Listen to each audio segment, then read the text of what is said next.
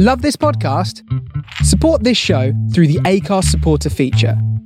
It's up to you how much you give, and there's no regular commitment. Just hit the link in the show description to support now. If you're struggling to lose weight, you've probably heard about weight loss medications like Wegovy or Zepbound, and you might be wondering if they're right for you. Meet PlushCare, a leading telehealth provider with doctors who are there for you day and night to partner with you in your weight loss journey. If you qualify, they can safely prescribe you medication from the comfort of your own home. To get started, visit plushcare.com/weightloss. That's plushcare.com/weightloss. plushcare.com/weightloss. Quality sleep is essential. That's why the Sleep Number Smart Bed is designed for your ever-evolving sleep needs. Need a bed that's firmer or softer on either side? Helps you sleep at a comfortable temperature? Sleep Number Smart Beds let you individualize your comfort, so you sleep better together. JD Power ranks Sleep Number number 1 in customer satisfaction with mattresses purchased in-store. And now, save 40% on the Sleep Number Limited Edition Smart Bed for a limited time. For JD Power 2023 award information, visit jdpower.com/awards. Only at Sleep Number stores or sleepnumber.com.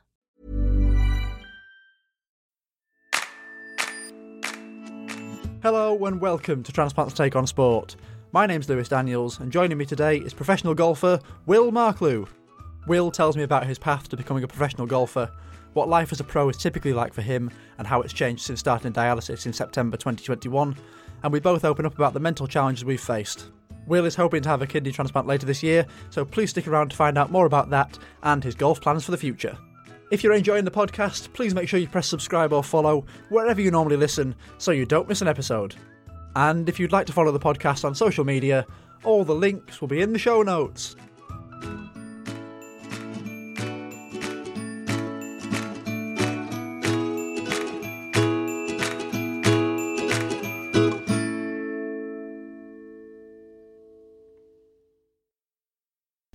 Before we get into this episode, I'd like to say another huge thank you to Neon Cricket, who very kindly sponsored me once again for the 2022 season, and have given me a code to share with you all that's slightly different to the one you may have heard before. If you use the code TTOSPORT, you'll receive a 20% discount on their entire range. That's TTOSPORT for 20% off everything at neoncricket.co.uk, and the website and the code are in the show notes in case you want to go straight from there to the website. I've been using their kit and it's genuinely the best I've ever used, so if you play cricket, why not grab yourself a saving of 20% ready for the new season. If there's a friend, family member, teammate, opposition player, a player you coach, or anyone else you'd like to share the code with, then please feel free to do so. Thank you once again to Neon Cricket, and let's get back to the podcast. Will Marklew, welcome to Transplant's Take on Sport. Pleasure to be here. Thanks for having me. No worries. Pleasure to have you on. I believe you are the first professional athlete on the podcast. I could be wrong. Someone may correct me online, but I think you might be. But I hope so. But it's something we can talk about. It's something different, isn't it? Yeah. You are, as I'm sure I've said in the intro, you are a professional golfer. Yep. And you're currently on dialysis, awaiting a kidney transplant. We're going to come more onto dialysis and the potential transplant further on into the podcast. But to start with, when did you first start playing golf? So my dad's a golf pro as well. He's a PGA professional. And Nice. He's been that all his life. So it was sort of destined for me to go into golf. So I've been playing golf since I was 2, since I could walk. Everything's been around golf. And I couldn't think of doing anything else. I absolutely love it. I really do love it. Is it something that you took to quickly with your dad being a professional as well? Yeah, very much so. It's like I said, I had my first set of plastic clubs when I was 2. And within 3 months, I wore them out. There was holes in the bottom of them. And I was using adult clubs when I was 5 and 6, playing tournaments when I was that age as well, in the junior Wii Wonders, things like that. And it's just something I've always loved. It's nice to hear that. I haven't mentioned this on the podcast before, but there's got to be. I've had this conversation with my family, and I'm sure you may have done as well. There's got to be something genetic in these things when there's a certain skill gets passed down through a generation. I haven't spoken about magic much on this podcast. I don't generally talk about it because it's not a sport. But my granddad was a pro. My dad's a pro. I'm now doing it. And you with golf, do you think there is something genetic there? I agree, 100%. My dad's side are all rugby sides. They're all athletes. So his dad's dad played rugby for Great Britain. And then he sort of transferred into golf rather than, doing anything else. So I think he's then taught himself that skill. why isn't it transferred onto me? Were you playing competitions a lot then growing up? From what sort of age? Well, Wee Wonders started, I think it was 7, 8. I mean, I had my first hole-in-one when I was 8 in a tournament. From some Googling I've been doing, that matches Tiger Woods. That's fantastic. I never knew that. So that was in, where was that? That was in Chester. I think it was in Graham Moore's golf school. Those tours, and that was just great fun. But yeah, played all sorts, played all tournaments I could. Were you practicing a lot during the weeks as well then? Is it like an everyday thing, like a lot of kids would be with maybe football as the national sport? It was, yeah. So it's like, rather than, going out with mates, I'd go to golf. My brothers play golf as well, so it was quite competitive. So, we finished school, straight to golf, we'd play with my dad, and then, we'd either walk the dogs or do something like that in the afternoon. It was I never forced into it. It was something that I chose to do. But, I loved it. And there'll be people listening to this that are not massive, avid golf fans. There'll be some that are mad on it. There'll be some that will go, yeah, I'll watch it when it's on. And there's quite a lot of, we were talking about this off air beforehand, there's quite a lot of terms with professional golf. Would you be able to explain, for those who might not know, the difference between a professional golfer and a golf professional, and then the different types of professional golfers, club pros, touring pros, that sort of thing? Of course, yeah. So basically what I am a PGA assistant professional. I'm in my third year of training, pretty much finished now. So that's sort of going down the business coaching side of golf. So part of the Professional Golfers Association. There is also your golf professionals, which just basically turn pro to coach, do other sort of things without the qualifications. Your touring golf pro, they're sort of the likes of your McIlroys, Tiger Woods, is that purely focus on competition and they just compete for a living. What would you describe yourself as in terms? Obviously you're a professional golfer, but yeah. So before this all happened, yeah, I was touring pro. So I played tournaments for a living. That's all I was doing. And we established earlier on that was always what you wanted to do. Was there a point where you realised that would be a realistic career option? I think it was more a case of I started my turning pro when I was 19 out in Spain, and I did quite well out there.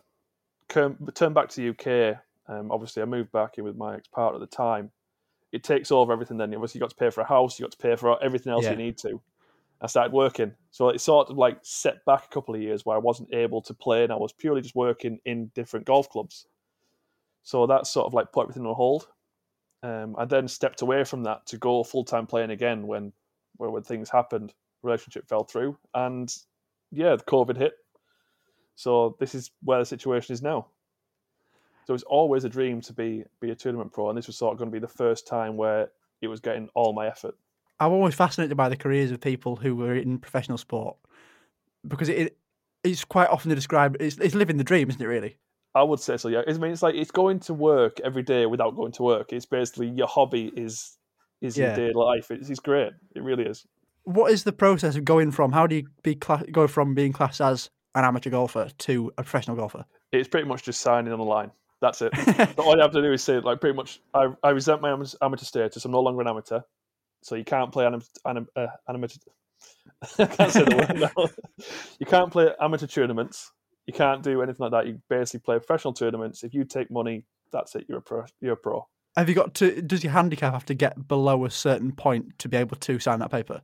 It doesn't have to be. No, you can turn pro really off any handicap. But if you want to go down the PGA route, I think the qualification is now 6 handicap. Right. But obviously, that's you've got to be a standard to get to that. Because they want, good golfers to be able to teach, be able to go into the golf industry and shine the light on golf, really be the spokespeople for golf.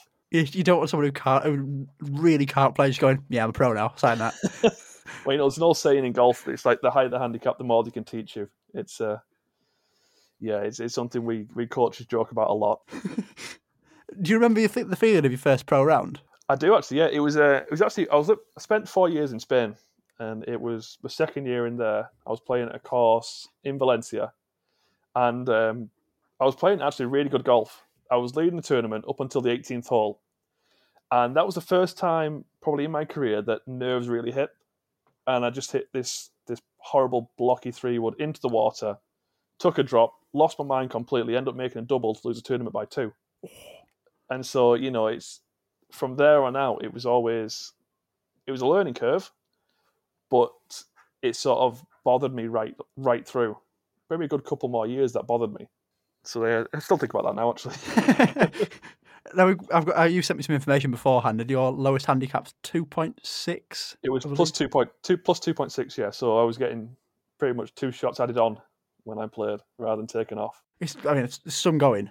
I'm not saying I'm an expert, but it was tough. Yeah. Because I mean, my home course, it's right on the coast in Cumbria, and it's the windiest golf course this side of anywhere.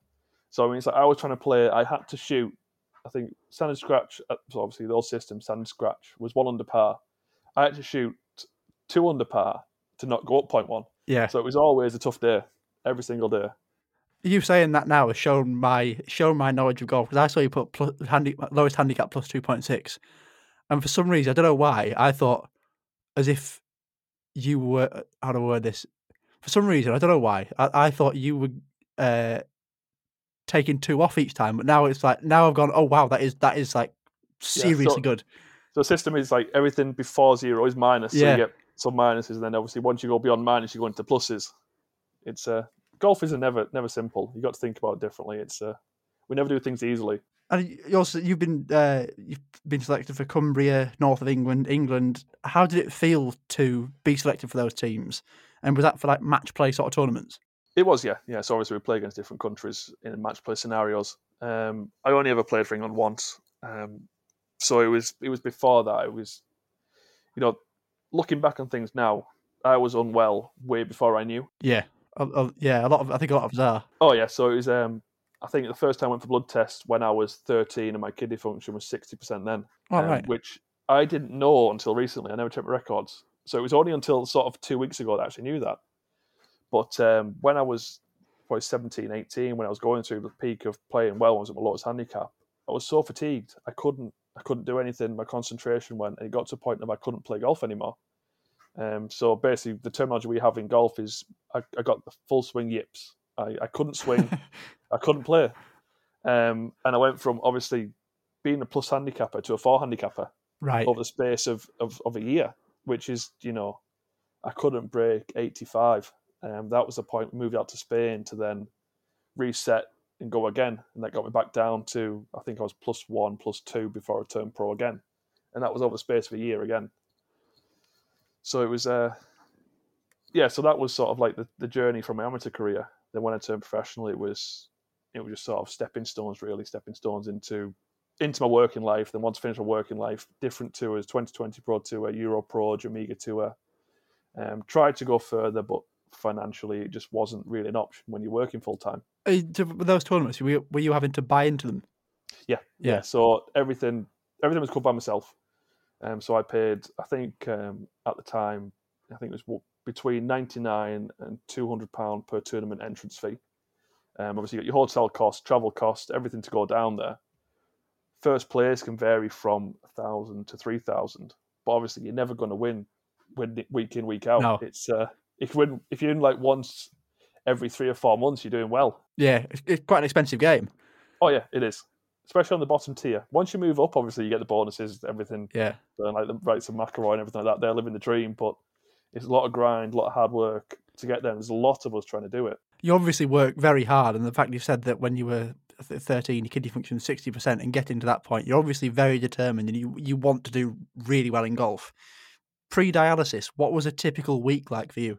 So obviously school life, it was school through the day, golf in the afternoon. Weekend would be 18 holes in the morning with my dad and my brother. Then we practice in the afternoon.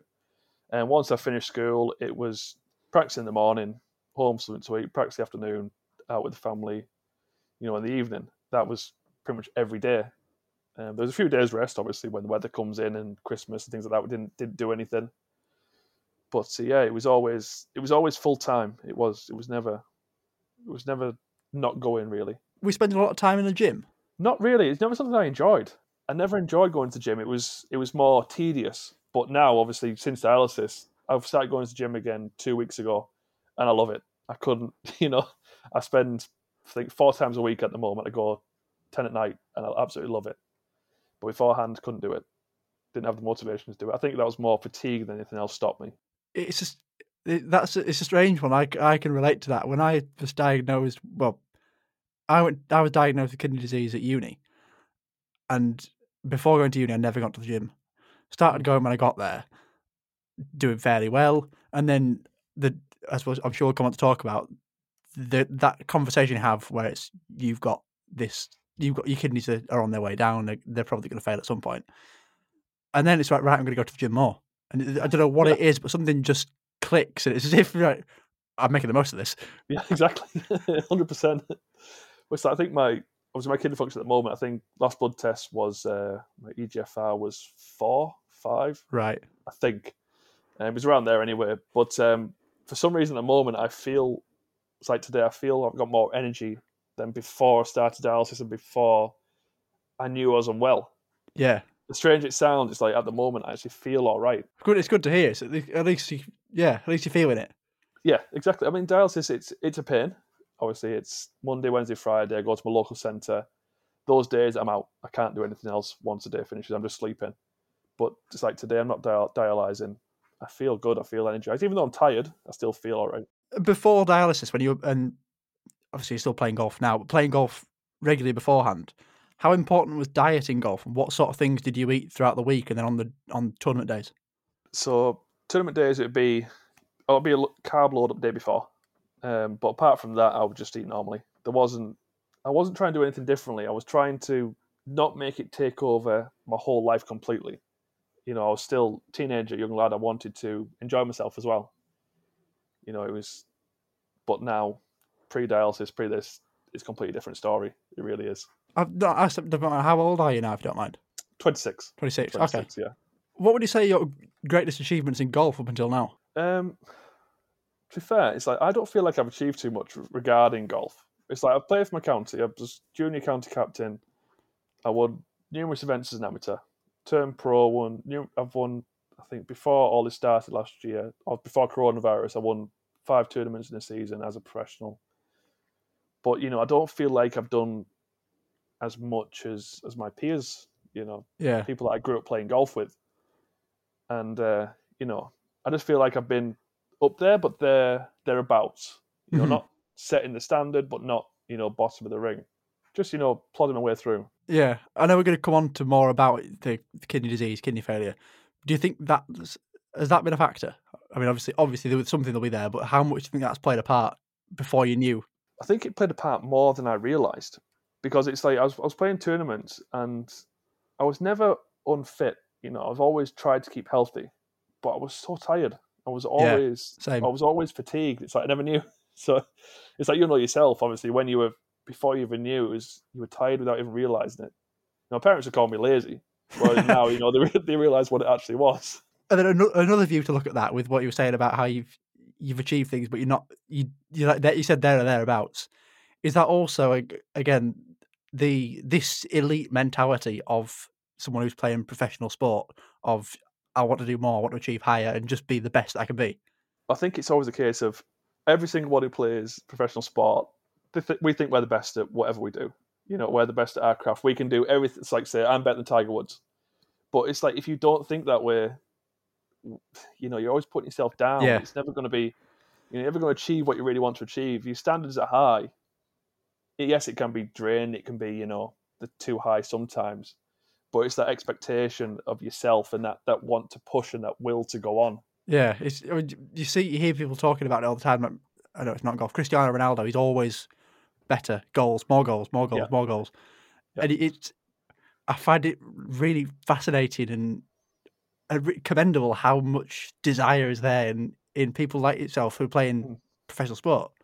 Yeah, I mean, it's like the desire for me has always been, I want to play tournament golf. I want to, you know, I'm not bothered if I get to, you know, European Tour. I'm not bothered if how high I get. All I want to do is say that, right, I've done everything that I can possibly do to achieve what I wanted to achieve when I was younger. So if I give it my all, I can, you know, when we get old and look back, we think, right, I've done everything I want to do. I'm happy with that. And that's really my main goal. I want to say that I've done everything that I could possibly do. I think that's a good way to look at it as well. Well, I hope so. I hope so. People listening to this might have a new favourite golfer. Well, don't know about that. It could be. Want to see someone playing records for the last few tournaments. They might look back again. Maybe not. Let's move forward on to the kidney disease, kidney failure that's unfortunately hit you and hit, I'm sure, a lot of people listening to this. When did you first find out that there was something wrong with your kidneys? So the stupid thing is, a week before I knew everything was going on, the local mountain to me, Black Combe, I was on a 12.5 mile hike, and I had no problems at all. Everything was perfectly fine. Got home. The next day, I was playing golf, 18 holes, and everything was all right. But the next day started my PG exams. Right. Obviously, it was coronavirus. There were 5 days of exams, all online. Got to the Wednesday, looking at my computer, everything went blurry. I basically couldn't see the words, couldn't concentrate. Went to the golf course to sort of relax. Couldn't see the golf ball. It was flying 100 yards. Normally I could see it land, no problem at all. 100 yards in the air, couldn't see it. So went to Specsavers the next day. They found the vessels in the back of my eyes were bursting. So they thought I was diabetic, which I'm not. Basically, after I got referred to my local hospital, my blood pressure was 230, 130. And quite high. A little bit high, yeah. But I felt fine. I still felt perfectly fine. Yeah, and then I was referred to Royal Preston. And that's when I found out that my kidney function was 10%. Well, that's quite low for crashing in, isn't it? It is, yeah. My consultant said I had another week left. If I hadn't gone to Specsavers, it would have been another week before, I would have crashed completely. Wow. Would have just collapsed. It's a scary thought, isn't it? Oh, it is, yeah. Yeah, very much so. I mean, it's like my mum this Christmas, obviously, I was at my parents' house for Christmas. She didn't know whether to laugh or cry because obviously everything that's gone on, I was there with my family. She was over the moon, because it could have been could have been a different story. I think a lot of us in that position feel that, and you don't want to think about what could have happened. I know I've said before on here, my function was slightly higher when I found out I was in the 30s. But when you think about the symptoms that you don't really notice when leading up to it, but when you look back, were there. You do think, what if I hadn't gone to the doctors about this? What if you hadn't gone to Specsavers? Oh, 100%. I mean, it's like beforehand. It's like the September. So all this started back in May for me, May or March. I think it was May. And the September before, I was at Europro qualifying. And this never happened to me before, but I was sick on the first tee. Oh. Now, I love it. I mean, the first tee, I was always drilled into why be nervous on the first tee. That's energy. Embrace that energy, call it first tee energy, and be happy about it. But I was sick, and that's never happened. And I was so out of it that entire round. It's like I was in like a different world altogether. Yeah. And then it's like I came back that week, came back the next week playing at Close House in a PGA event. And again, on the 17th hole, I was sick. And it's like that's the start of, things really starting to go bad. Did you feel it in your breath? I'm trying to compare it back to, I know I shouldn't compare, but back to the things that I was experiencing before diagnosis. With the being sick, I felt like I was going to be sick, wasn't sick, but struggled to breathe. Did you get a lot of that? Exactly the same, yeah. Yeah. It was exactly the same. Did you ever find out what the cause of it was? The cause of the kidney disease? Yeah, so it's IgA nephropathy. Same here.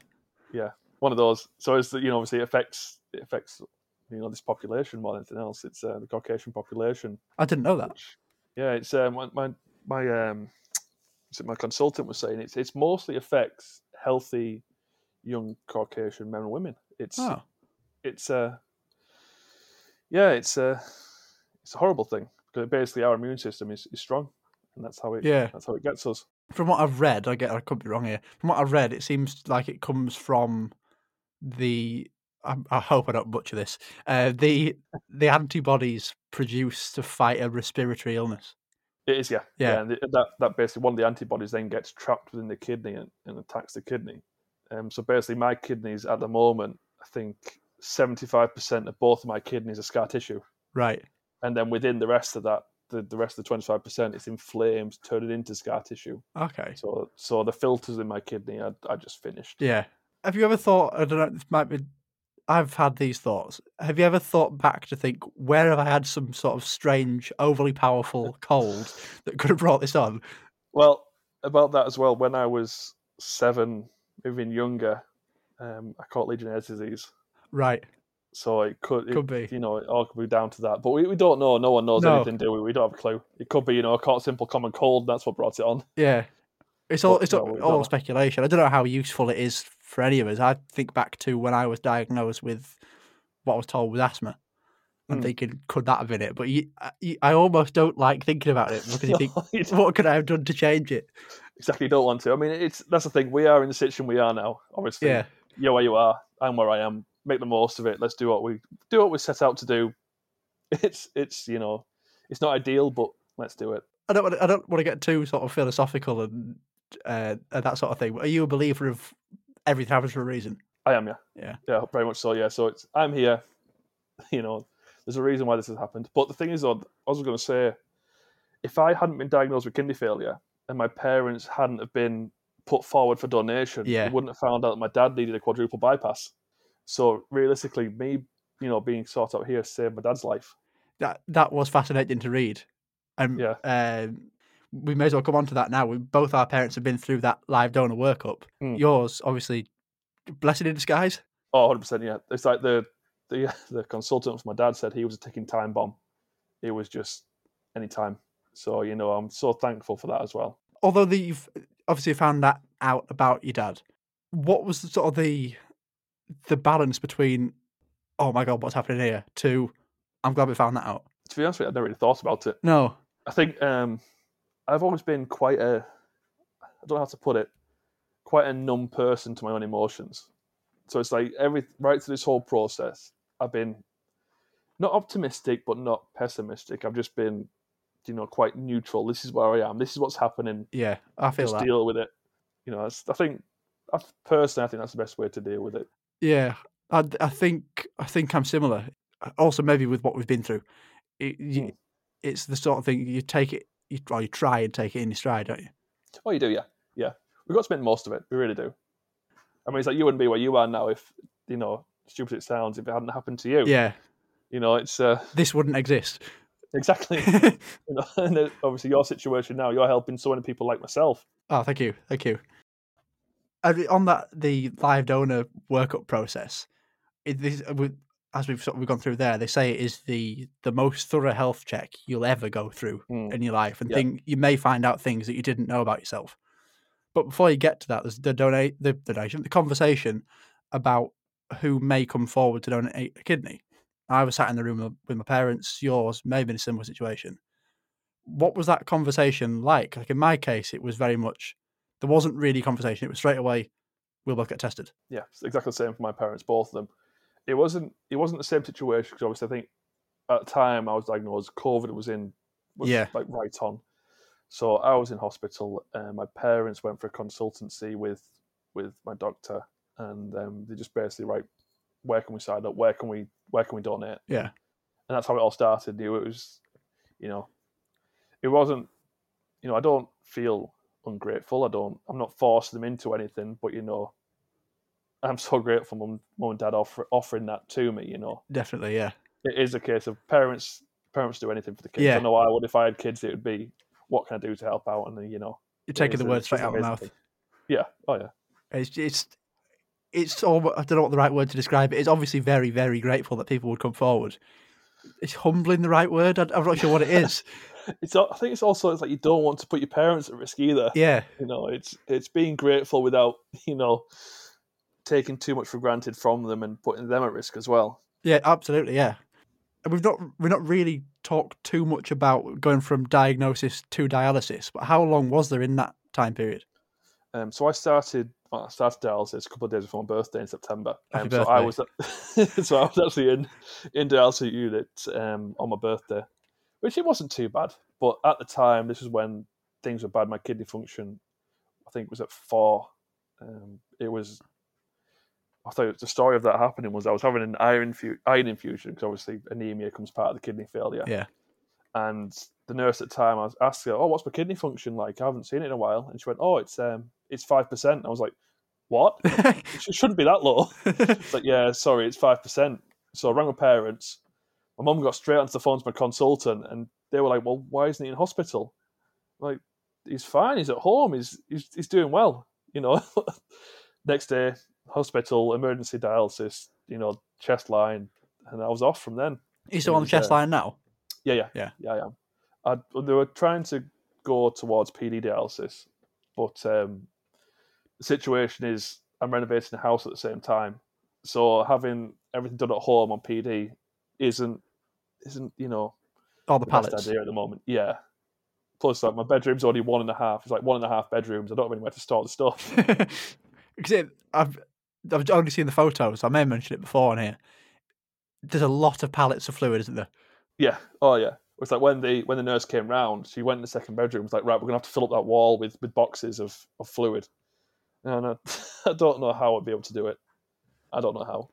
But the thing is, though, it's like the freedom of my unit now. I think it's with Diaverum, and they do a minimal care unit, which I'm going to start training for. Which basically means I come and go to the unit as I please. Oh, right. Obviously, as long as I do, I don't go stupid. I've still got to have 3 days a week. But I can come at 11 in the evening or 7, 6, 5 in the morning if I need to, if I'm competing, which is ideal for me. That's really good. Yeah. Obviously, with the line in your chest, I don't think this is something we've spoken about on the podcast before. I know you've got to be very careful around keeping it clean and not getting it infected. Mm-hmm. What is that process like? How often are you cleaning it? What sort of things you have to do to look after the line? So obviously the company that I use supplies me shower pads. It's like a stoma bag that basically goes over the line for when you shower. I use that when I'm competing in the rain as well, in case my waterproofs leak, and put one of those on. But the rest of the time, it's just keeping yourself, personal hygiene's got to be very high. Yeah. Same as it should be anyway. But it's got to be especially high because you don't want to get an infection, because obviously that is a direct feed into the bloodstream. An infection there could be not good news. No, not something you particularly want to think about. No, not really, not at all. So I've been quite fortunate so far. Obviously, been down to September with the same line, and everything's been good so far. Obviously, doing the right things. Oh yeah, well, I did block once, but that's fine now. Good stuff. Good to hear. And your mum is the one to donate, or will be donating a kidney to you. Again, Yes, yeah. We've had a lot of similarities in this up to this point. Have you got a rough time frame for that, and how are you both feeling about it? I think my mum's excited. She just wants to, she wants me to be healthy again. She wants me to be back up to where I was. I want to not have to put a bag on to go for a shower. I want to do everything that I want to do. And so hopefully the consultant mentioned around Easter time. Fingers crossed, if everything goes to plan. But recently we have found my mum had a gallbladder removed. Right. So they found a cyst on her liver. So she's getting that checked up. I think it's tomorrow. So that'll be the 10th. So the 11th, she get checked up on the 11th, and then hopefully it's all go from there. Good. So it's something else that you may not have found out other than for this process. Yeah, exactly. 100%. It's like when she had a gallbladder removed, they have a full workup, obviously, the body scan, everything's scanned, and they only found this cyst because of the scans for getting workup for kidney donation. You're fascinated a lot. It is fascinating how these things crop up and everything sort of ties in together and just things work. Yeah.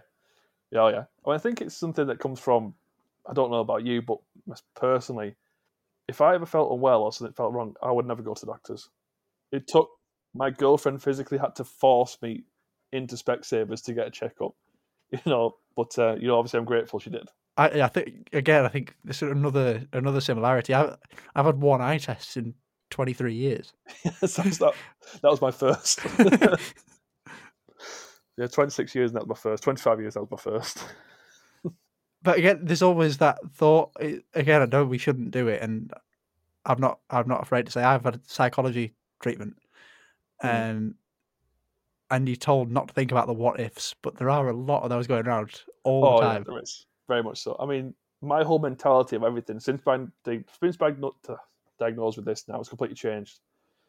I was very shy and timid before all this, whereas now it's like I'm just full of confidence. I will say to someone exactly how it is, and I don't care what they think. I'm just going to be me. I think that's where I've changed. It's like, even 6 months ago, 7 months ago, I would never start up a YouTube channel. Never would have done it. Whereas now, I put 2 videos up, and I loved it. They're good videos as well. Well, thank you. It was a first attempt, so I'll take it. I'll definitely take it. I like the voiceovers you did. It's good stuff. Yeah, try to be different. I don't want to do things the same as everyone else. Do you look at someone like Rick Shields as inspiration? Not really, no. No. I prefer the way I want to do it. I want to do tournament vlogs. I want to do life as me, basically. Yeah. Life as trying to get to the highest level, trying to get as far as I possibly can. And that's what I want to do, because I know there is so many people out there aspiring to be professional athletes. And, especially when I was doing it, there wasn't anyone sort of really sort of giving the pace on how to do it. Yeah. It was, I've got to here. This is how I got here. But it was never the process of step-by-step guides on. Planning for your next trip? Elevate your travel style with Quince. Quince has all the jet-setting essentials you'll want for your next getaway, like European linen, premium luggage options, buttery soft Italian leather bags, and so much more. And it's all priced at 50 to 80% less than similar brands. Plus, Quince only works with factories that use safe and ethical manufacturing practices. Pack your bags with high-quality essentials you'll be wearing for vacations to come with Quince. Go to quince.com/trip for free shipping and 365-day returns. There's never been a faster or easier way to start your weight loss journey than with PlushCare. PlushCare accepts most insurance plans and gives you online access to board-certified physicians who can prescribe FDA-approved weight loss medications like Wegovy and Zepbound for those who qualify. Take charge of your health and speak with a board-certified physician about a weight loss plan that's right for you. Get started today at plushcare.com/weight loss. That's plushcare.com/weight loss. plushcare.com/weight loss. Quality sleep is essential. That's why the Sleep Number Smart Bed is designed for your ever-evolving sleep needs. Need a bed that's firmer or softer on either side? Helps you sleep at a comfortable temperature? Sleep Number Smart Beds let you individualize your comfort, so you sleep better together. J.D. Power ranks Sleep Number number 1 in customer satisfaction with mattresses purchased in-store. And now, save 40% on the Sleep Number Limited Edition Smart Bed for a limited time. For J.D. Power 2023 award information, visit jdpower.com/awards. Only at Sleep Number stores or sleepnumber.com. Mom deserves the best, and there's no better place to shop for Mother's Day than Whole Foods Market. They're your destination for unbeatable savings, from premium gifts to show-stopping flowers and irresistible desserts. Start by saving 33% with Prime on all body care and candles. Then get a 15-stem bunch of tulips for just $9.99 each with Prime. Round out Mom's menu with festive rosé, irresistible berry chantilly cake, and more special treats. Come celebrate Mother's Day at Whole Foods Market. Step-by-step guides and also making the mistakes, trying to do it. While we're on the topic of social media and YouTube, I saw a video on your Instagram, a few of you hitting balls at the driving range. Yeah. And I looked at that as a non-golfer. I tried, I did a 3-club challenge once, and that went horribly. I could hit the ball, but I don't know where it's going.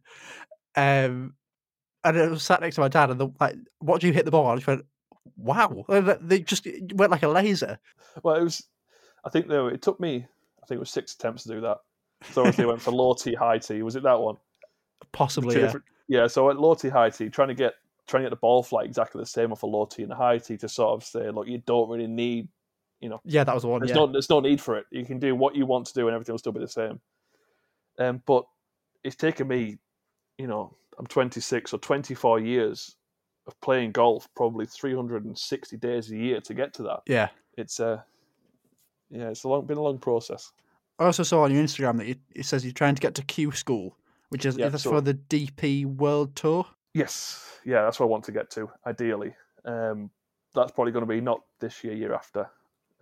Obviously, finances again play a big part in that because it's so expensive to do it. How do you go about getting to that point? So it's just a case of pay your money.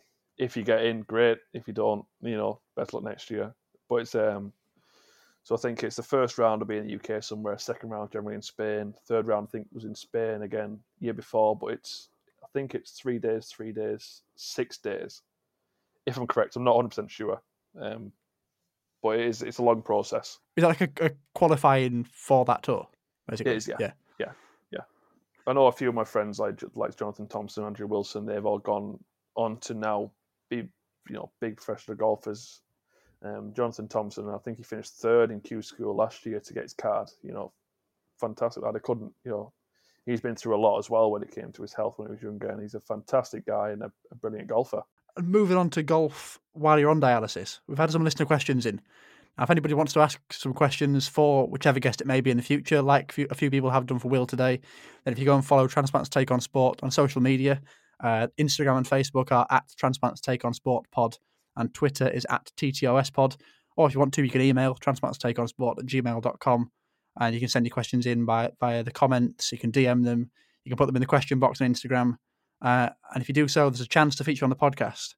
Now, before we come on to one that's slightly more specific to golf, one that was quite popular on Instagram was, how does dialysis affect your life? And we'll go generally rather than golf specific for now. I think more generally, it's more the time it takes up, because obviously, and also the strain it has. For me personally, it's like dialysis is very tiring, very fatiguing. So, and I also think that plays a big part into how much fluid you take off when you're dialysing.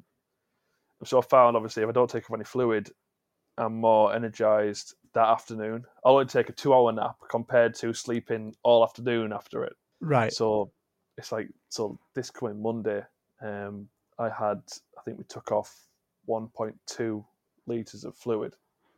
And I got home, my head was pounding. I basically slept until 6 o'clock, and my girlfriend woke me up and said, look, we need to go and have something to eat. We need to, do something. Otherwise, I'd just sleep right through until the next morning. But then, the strain it has on your heart and the brain. Yeah. It's like, if we were doing this podcast that Monday, I'd mumble my words. It'd be, I wouldn't be able to speak. It'd be horrible. But it's like this Wednesday, I had no fluid on me. So last night was the first time I went to golf after dialysis. It was an absolute train wreck, but I did it, and I'm proud for doing it. Before we come on to the other listener question, I'm just going to ask you about the golf you played yesterday. I saved it. Didn't ask you yesterday when we were messaging. What was the difference between playing after dialysis but then playing on a day where you've not had any? So I think the main difference was I couldn't get concentrated. It's as stupid as it sounds. It's like, normally concentration's been an issue since my diagnosis with kidney failure, right through my memory and my speech skills, my vocabulary is sort of taking a hit. I had it when I was going through the proper kidney failure. Concentration was a nightmare. That's the worst part of it. It really is. So it's like, I was stood on the first tee, and I hit a great shot. Absolutely loved it. Got to second one. It was just horrendous. It was a par 4. I think it's 430 yards. I had a 9-9 into the green. Now, normally, within my 7-iron, I'm quite accurate. I must have missed the green 40 yards right. It was probably the worst 9-9 I've ever hit, and it wasn't a shank. So it was just straight right. And that's sort of like, normally I'd be able to pick myself up and go again from there. I couldn't get going again. I couldn't focus on what I wanted to do. Along with that, the concentration is horrible. I had to have extra time in exams at uni for that exact reason. Darren asked, how are you finding the stamina for golf? But also, are you mentally tired near the end of the round? Yeah, I think the physical tiredness is something that I've experienced the most. Mentally tired, that's always going to happen with professional sport, because you are, especially with golf, you've got your 7 seconds where you've got your peak concentration per shot before your mind starts to wander again. So those 7 seconds, I'm focused purely on what my goal is, what my shot outcome is. And I'm doing that obviously 70, 65 times around. But the physical tiredness, that's affects me more. I'll get to hole 13. I've got to sit down. I've got to sit down and have a rest. I need to recover. And then for those last 6 holes, I'm struggling. And that's where I've found in my last tournaments that I've played in. I've been 1, 2, 3 under par to holes 12, 13. Yeah. I'll finish level par 1, 2 over, just because of my concentration's gone and my stamina's gone. It's almost like I'm trying to swing, my body won't let me. Yeah. Then it just goes all over the place.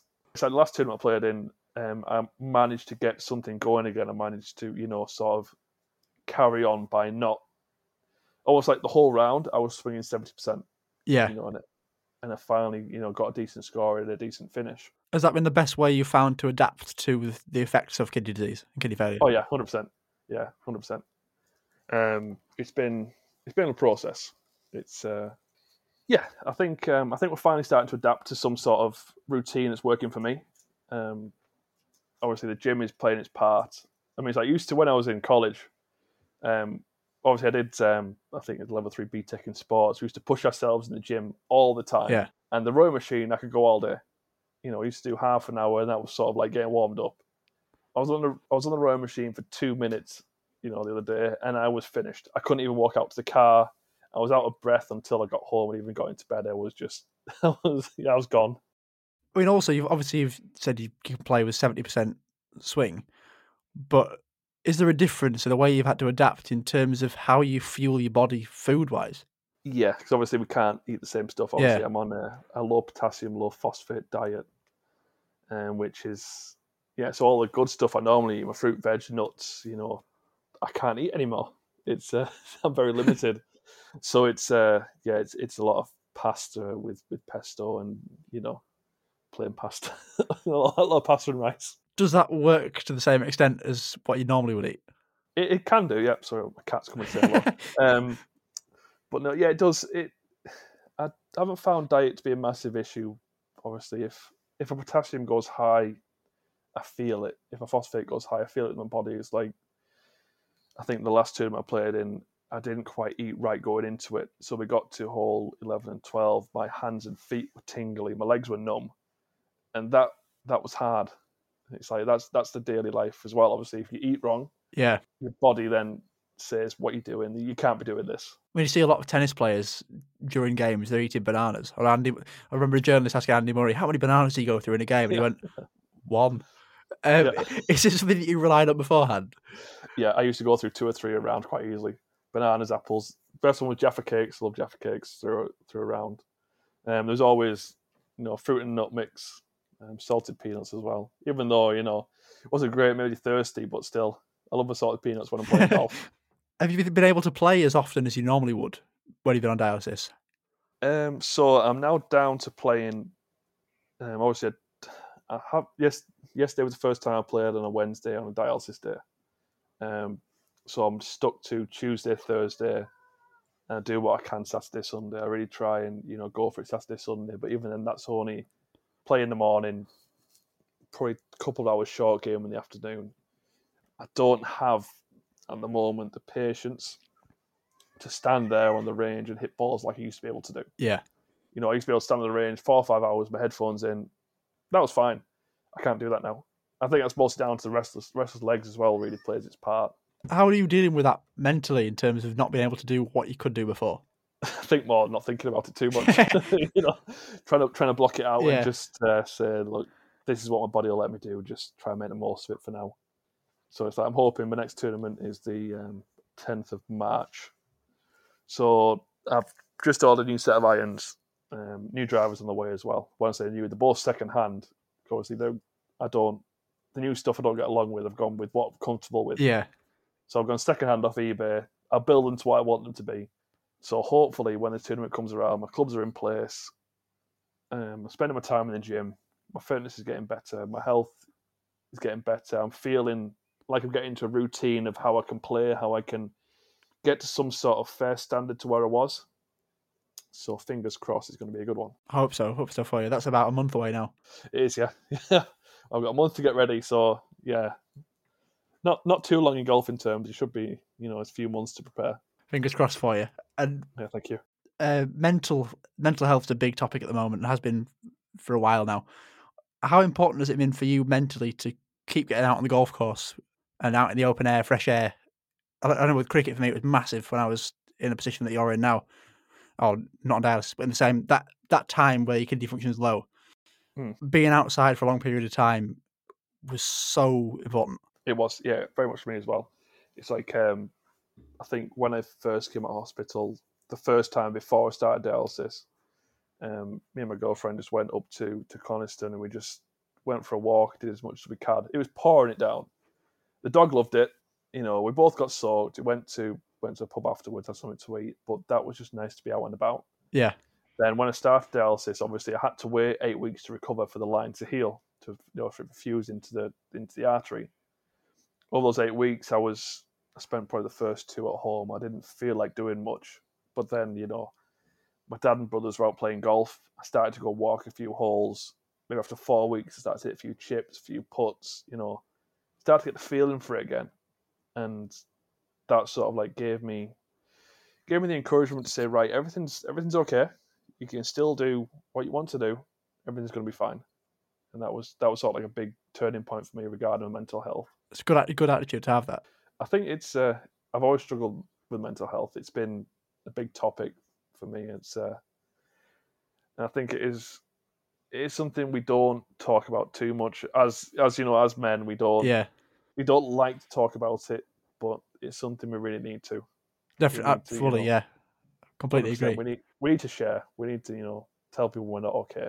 Definitely, and for me, there was a turning point mentally was when there's a charity called Opening Up Cricket came in to do a talk with the university cricket team, and that was a case of, oh right, yeah, open up. There's things you can do through your sport that can really help.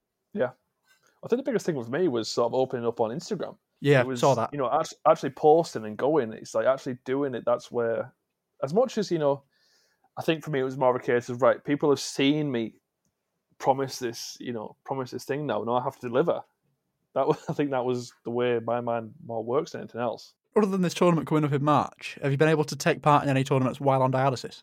Yes, I have. I've played in 3. They've all been down in Winter Series events down in Nottingham. 2 have been all right, but 1 I played really well. I actually shot 4 under par, 67 in brutal conditions, and only missed out by winning from 2 shots. So it's that's the sort of where my game should be. It's where it always has been, but it's where it should be. And fingers crossed the transplant that you mentioned does go ahead around Easter time this year. What are your plans going forward for the rest of the year, should that happen, and then onwards after you've had your transplant? So basically, the way I'm thinking at the moment is, if I do everything I can now, so if I push myself as hard as I can, get everything in place for my transplant, when I come back from that, I think it's 8-week recovery, isn't it? 8-week recovery period. I think it'll vary depending on where you are. I got told 6 months before any sport, but it will depend on what your consultant says. So when I was on the phone to the day, it was like, right, okay, you can start going again after 6 weeks. Yeah. Start, taking it easy after 8 weeks. As long as it doesn't hurt, you'll be able to play golf. So as I said before, my thinking is, if I go full out now, obviously I'm spending 4 days a week in the gym. I'm practicing when I can, spend all my hours I can at the golf course, get my game in the best shape it can be. When I take those 8 weeks off, could be more, I don't have to do as much coming back to the side. Yeah, that makes sense. That's my thinking anyway. Whether it works or not, it's a different story, but that's my thinking. I hope it does work for you. I think it is a good plan. And I think listening to this, a lot of people will agree with what you're saying and really take something from your attitude and the way you've dealt with dialysis while being a professional athlete. And just think doing everything you can now to get ready for hopefully that transplant date when that comes, and just doing what you can. It's inspirational to hear. I mean, the thing is, I don't want I don't want people to look at me as like the guy that's playing golf with dialysis. I'm just another golf professional trying to make a career out of what I love to do. I'm not after pity or anything like that. I just want to be. This is what I want to do. Let's go and do it. And I think, a lot of people see kidney failure as the end. It really isn't. Obviously your life has now changed for the rest of your life. Obviously you're on medication, for the anti-rejection, everything else has changed, but we can still do everything that we want to do. Yeah. There's nothing holding us back, really. There really isn't. No, you're showing now that there's nothing stopping you doing following your dream, despite having kidney failure, kidney disease. No, there isn't. Well, it's the same for everyone, obviously. There is limitations regarding everybody, but, this is what we've got to work with. Let's go and do it. Exciting times ahead for you as well. Well, hopefully, fingers crossed. Yeah, definitely hope so. And we'll have to get you back on once you've had your transplant and you got back into competing again. You're into your flow, into your rhythm. Get you back, see how it's going, and I'm sure people will love to hear where you are. I'd love to come back on. I really would. I really enjoyed it. Oh, it's great stuff. Great stuff. And definitely get you back on as long as you're up for it in the future. Oh yeah, definitely, 100%. I really am. Will, it's been a pleasure to chat to you. And before we go, the Transplants Take On Sport quiz is back. This is going to be horrendous. I've always been horrendous at quizzes. It's really bad. It's even worse now. My memory's shocking. I'll take that into account. You're the second person on Series 2. Fourth person to take on the quiz. We had a 4, a 3, and a 2, as far as I'm aware, out of 4. Okay. So I can come fourth. That's all right. Yeah. And just to recap how this works for people who may not have heard before, each week I'll ask the guest 4 questions based on a sport of their choosing. Yours is golf, if people hadn't guessed already. One of the questions is which is higher. There's 1 true or false, 1 what happens next, and 1 who am I. The aim is to score as many points as possible, and I'll be keeping score as the podcasts go by. I don't know if you've heard any of these quizzes before, but some of them, the first 1, 2 especially, complete guesswork and some pretty stupid questions. So if you're ready, we'll get on with question 1. Let's go for it. So question 1 is which is higher? Is it the highest score on a single hole in PGA Tour history, or the world record for the number of Big Macs eaten in one sitting? Oh, God, that could be I think it's got to be Big Macs. I mean, there's been some high scores, but it's got to be Big Macs. Correct, it is the Big Macs. The highest score on a single hole in PGA Tour history was 23, scored by Tommy Armour at the Shawnee Open in 1927. Wow. I'm not sure what the par was, but he took 23 shots. He was well over. Well, I think if I scored more than 10, I'd walk off. It takes some guts to keep going when he got past 10. It's definitely commitment. I mean, I give him that. That's definitely commitment. I'd love to know what was going on that hole. I mean, I want to know how many Big Macs he ate now. It was competitive eating champion Joey Chestnut. Some people may have heard of him. He managed to eat 32 Big Macs in 38 minutes. Wow. And that's over 18,000 calories. I do enjoy a Big Mac, but I couldn't eat that many. It's ridiculous. Well, I couldn't picture that. It made me feel sick thinking about it. I mean, it sort of me want to try it now, see how many I can eat. I mean, the dietitian wouldn't be too happy with me, but, sort of me want to try it now. 1 out of 1 so far. Question 2, true or false? This is a statement. Golf balls were originally made of elastic bands wrapped around a stone. I want to say false. Correct again, 2 out of 2. I think they were made of leather originally. With the leather You're right, yeah. Leather and feather. Leather wrapped in feathers, which apparently they weren't very reliable and they were quite time consuming to make because they have to wet the feathers, then put it on the leather and let them dry. Really? So the only reason I know that is because we're having this conversation yesterday. We're actually out looking at golf balls, our brothers, and we're saying, what's the most valuable golf ball? And we're saying it's a leathery. And they're saying it's the first golf ball ever made. It was a leather golf ball wrapped in feathers. And that's the only reason I knew that. Oh, what a coincidence. I was preparing for the quiz secretly. Researching for this is where I found the Tiger Woods stat at the start about his first hole-in-one being, I think it was 8 years old. Yeah. I never knew that. I mean, I had one when I was 7, but that was, sorry about that, it was actually completely foggy. A local golf club, it was 100 something yards hole. Couldn't see a thing. I just hit it. And we were spending 5 minutes looking for the golf ball. I said to my dad, have you checked the hole? He was like, no, I haven't. And it was in the hole. And at the time, it was a Hippo. I mean, a Hippo golf ball is probably one of the worst golf balls you can ever get, but I've still got it now. And that was my first hole-in-one. Nice. Good story. Kept the ball all that time. Complete fluke. Complete fluke. But it was, you've beaten Tiger Woods anyway. Hole-in-one. Something I'll beat him, hopefully. The one thing. You never know. Question 3 is what happens next. You're on a perfect score so far. What happens next, providing that I can get access to the footage without being taken down for copyright, these will all be on the social media pages once this podcast has been released. I'm going to see about the Phil Babb one from the last episode. That may be up, that may not be up. Sky owned that. I believe they do. Question 3, what happens next? And this is multiple choice. On day 2 of the 2007 President's Cup, Woody Austin hit his tee shot into the water next to the green on the par 4 14th hole. In an attempt to win the hole, he took his shoes and socks off, rolled his trousers up to try and hit the ball that was floating on the water next to the grass onto the green. But what happened next? So the ball's floating on the water. 3 options. A, he hits the ball out of the water and directly into the hole. B, he hits a rock rather than the ball, loses his balance, stumbling backwards and falling face first into the water. Or C, during his follow-through after hitting the ball, he accidentally lets go of his club, throwing it backwards over his head and further into the water than he was already stood. It's going to be a complete guess. I have absolutely no idea. But I've got a feeling, I've seen a video on somewhere of a guy hitting a shot in the water and face planting. in a PGA event or something like that. So I've got a feeling it's that one. You would be correct again. 3 out of 3. It's quite a funny clip. He goes down so slowly. I think I know which one you mean. Yeah, it's sort of like it's slow motion, falling face first into the water. Yeah. You were correct. He lost the hole, surprisingly. Unsurprisingly, more like. He lost that hole, but he battled back with 3 birdies to half the match. That's good going. I mean, it's been soaking. I think the interview was... Oh, yeah, he was absolutely drenched, drying himself off after that hole. But in the interview, I think he said, I'd rather try and win it than just give up. So the ball was floating on the water. Yeah. I mean, the worst feeling in golf is when you actually give a hole away when you play match play. Rather than trying to, you make silly mistakes. If you go for it and lose it, fair enough. But if you give it away from a silly mistake, that's the worst feeling. So would he have been trying to do that just to save an extra shot? So it'll be in a situation, obviously.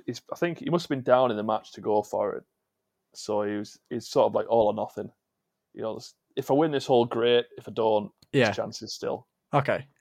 It looked funny the way he just walks over. You can see it floating on the water, and you think he's not going to do that. And if you haven't watched it, please go and watch it. And he shoots his socks off. Yeah.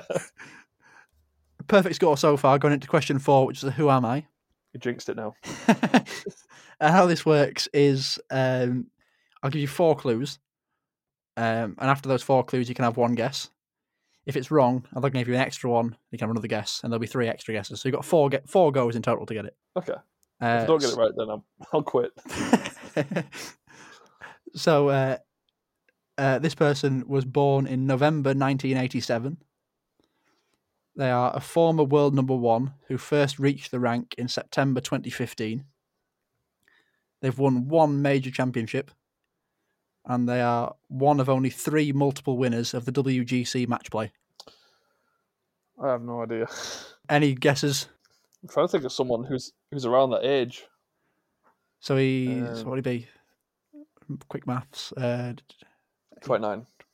29? 87. So it'll be 97, 10, 2007, 20. He's 35 this year. Maths is terrible. 35 I'm really good year. at maths, but it's not anymore, apparently. And I did well at school. But he's 35 this year. Okay. Who's the one major? One of only 3 multiple winners of the WGC match play. Not Jason Day? Yeah, it was, yeah. Was it Jason Day? Yeah. Really? got it on the first one. Oh, the only thing that threw me was obviously 2015. I thought, right, it's about when Jason Day came in and the 1 major. He's only one major. And I know he's won 1 match play. I didn't know he'd won 3. Oh, he said he's one of only 3 multiple winners. Okay, yeah. So he won 2. Wins, yeah. Tiger Woods had 3, I believe, from my research, and I can't remember the other one. Yeah, because he was the only one that sort of came to mind when he's won a match play and he's won a major. The only 1 major. I can't believe I got that right. Other clues would have been won the 2015 PGA Championship, finished 2nd in the US Open twice, and the final clue, Australian. Yeah, I would have got it then. When you mentioned Australian, I would have got it. 4 out of 4. Very good score. I'm expecting to get 0, to be honest with you. Puts you at the top. I'll take that. I'll definitely take that. Whoever's on next got big shoes to fill. I've set a standard, haven't I? It's that competitive edge of being, trying to compete for a living. You got always compete all the time. The pros. Like, when I was in school, I had to be the first finish in writing. If I didn't, I would sulk. Every single time. It's fitting that the professional athlete is at the top of the leaderboard. We'll see for how much longer. You can't go any higher. So I have one more question. Next time, I have one more question. Will, it's been a pleasure to chat to you today and learn more about golf and also your golfing career and your attitude on it. Your attitude on kidney failure and playing golf again is great. I think people will take a lot from it. One more question before we go, and it's the one I ask everyone at the end of the podcast. It's actually a position that you're in, aimed at people who are in your position at the moment. Mm-hmm. What's one piece of advice you'd give to someone facing a transplant? We've been put in a situation for a reason. It's something we've got to deal with now. So, there's no point looking back at what could be, where we could be. Just give it a go. Do everything you can do. Nothing's going to change. We are where we are. Well said. And there we go. That was my guest today, Will Marklew, who hopefully you'll hear more from into the future after he's hopefully had a transplant later this year and is back playing golf after that again. If you'd like to get in touch to either just send a message, or if you'd like to come on the podcast, or if there's somebody you think I should be contacting to bring on as a guest, you can do so by emailing transplantstakeonsport@gmail.com, or you can go to any of the social media pages that are linked in the show notes: Instagram and Facebook @TransplantTakeOnSportPod, Twitter @TTOSPod.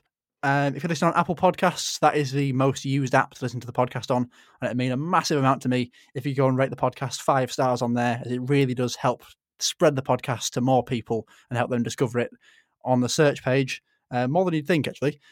If you don't think it's 5 stars, fair enough. Perfectly entitled to that opinion.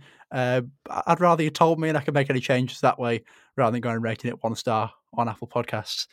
Spotify have also added that feature now. So again, if you would be kind enough, and if you'd like to go and rate it 5 stars on there, then please go and do so, as it really does help out and help the podcast grow.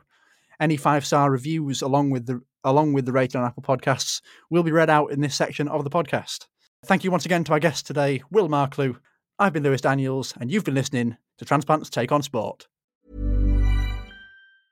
Mom deserves the best, and there's no better place to shop for Mother's Day than Whole Foods Market. They're your destination for unbeatable savings, from premium gifts to show-stopping flowers and irresistible desserts. Start by saving 33% with Prime on all body care and candles. Then get a 15-stem bunch of tulips for just $9.99 each with Prime. Round out Mom's menu with festive rosé, irresistible berry chantilly cake, and more special treats. Come celebrate Mother's Day at Whole Foods Market.